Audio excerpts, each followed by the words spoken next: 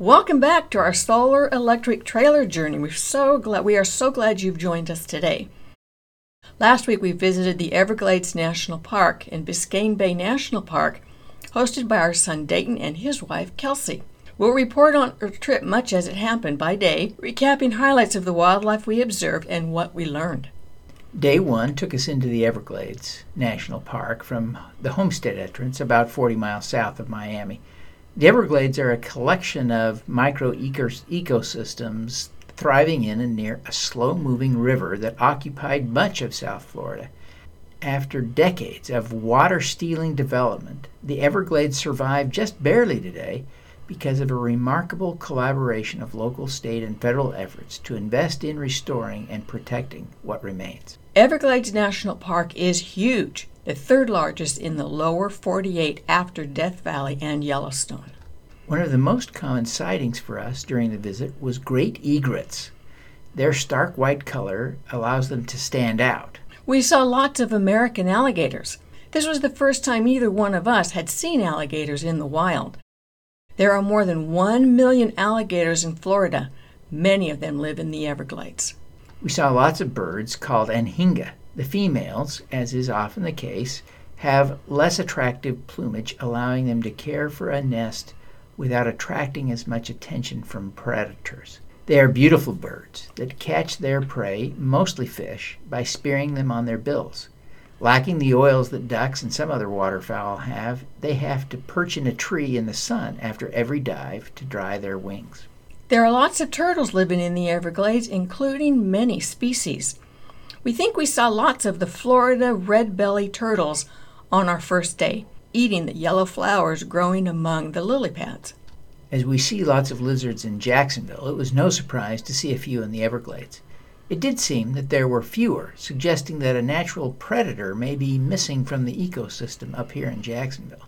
Another bird we saw that we'd never heard of or seen before was the purple gallinule, considered by many to be the most beautiful bird in the Everglades. It is very small and very lightweight, even for birds, and walks on the lily pads. Then we watched the sunset in nearby Key Largo. On the second day of our trip, we visited the Flamingo Visitor Center and did a boat tour among the American crocodiles. Unlike alligators, crocodiles are a threatened species, with only about 2,000 living in Florida. That is up, though not dramatically, from 50 years ago.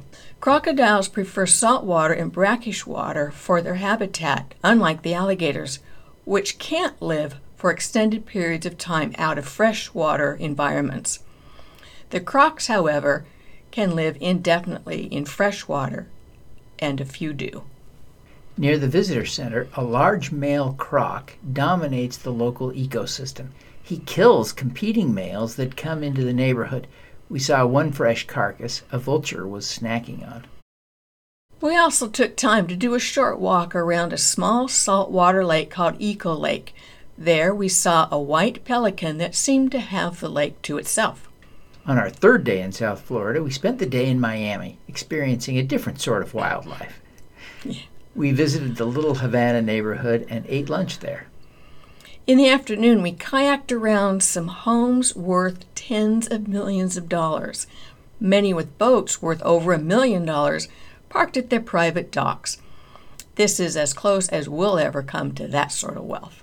Day 4 took us into the northern end of the Everglades National Park and featured an exciting private tour on an airboat, which allows the captain to take us through what appears to be grassland, but is just part of the great river of grass that is the Everglades. The water is not stagnant, but flows slowly south, hundreds of miles, dropping just about 16 feet in elevation. The airboat ride gave us a chance to see more alligators and some amazing birds, including the great blue heron and another purple gallinule. We also spotted some glossy ibis and white ibis. Our afternoon included a tram ride out to an observation tower from which we could see for miles across the Everglades. We experienced a little thrill watching a great egret successfully catch a fish after patiently waiting for one to swim by and then fly away with it in its bill. Our trip that day gave us a chance to see some soft-shelled turtles, some of which were quite large. We saw them scooting around on land and swimming in the borrow pits in this part of the Everglades. From the tower, we spotted a rosette spoonbill sitting high in the trees among a small flock of great egrets. On the return trip from the tower, we saw an exciting and rare critter. We spotted a crocodile living in freshwater among the alligators. This one is known to the rangers and has been living in the area for years. Now over 10 feet long, she seems content. The Florida Everglades are the only place on Earth where alligators and crocodiles live together.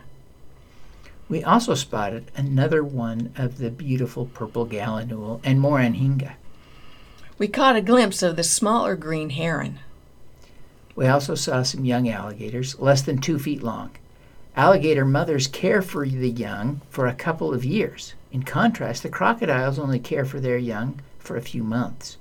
The crocs grow faster and statistically have the same probability of reaching adulthood, only about a 10% chance. Back at the visitor center, we spotted an Anhinga nest with 3 baby birds. Driving through a nearby preserve just outside the park, we saw lots of alligators and one eastern rat snake that happened to be crossing the road. The snake isn't venomous, though we didn't know that when we spotted it. We got out of the car to see him, but didn't get too close. Day 5 had us back in Miami. We walked the South Beach neighborhood with a walking tour guide Kelsey found online to help us learn about the historic buildings constructed in the 1930s. Then Dayton and Kelsey rented a jet ski. Devin and I enjoyed watching them and photographing them.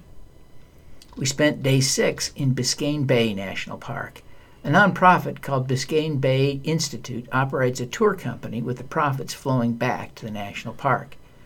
The boat ride took us across the bay out to the keys that are part of the park, which includes almost no land. The park includes a few beach areas and some keys, part of the Florida Keys north of Key Largo.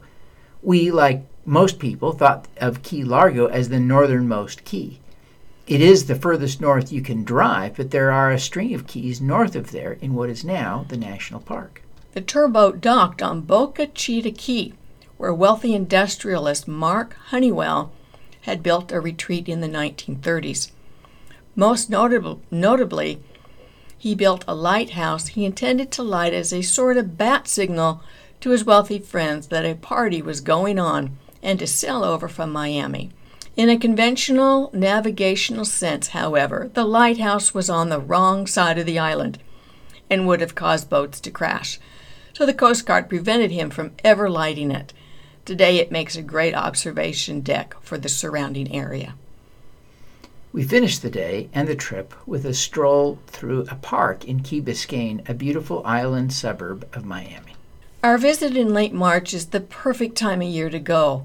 Although traffic peaks at this time of year, we didn't find the parks crowded. We had virtually no problem with bugs, and temperatures were mild to warm. We didn't experience the sweltering summer heat the bugs love and people hate. That said, we did find the campgrounds had plenty of availability. The idea that national park campgrounds aren't available anymore because of crowds certainly does not apply to the Everglades. Camping in Biscayne Bay National Park is really about sleeping on your boat. Thanks for joining us for our report. Note that if you are listening to this podcast, we have shared some photos in the YouTube video and in the newsletter accompanying this episode. Visit our solartrailer.com to check them out. If you enjoyed this episode, please like, share, comment, or subscribe.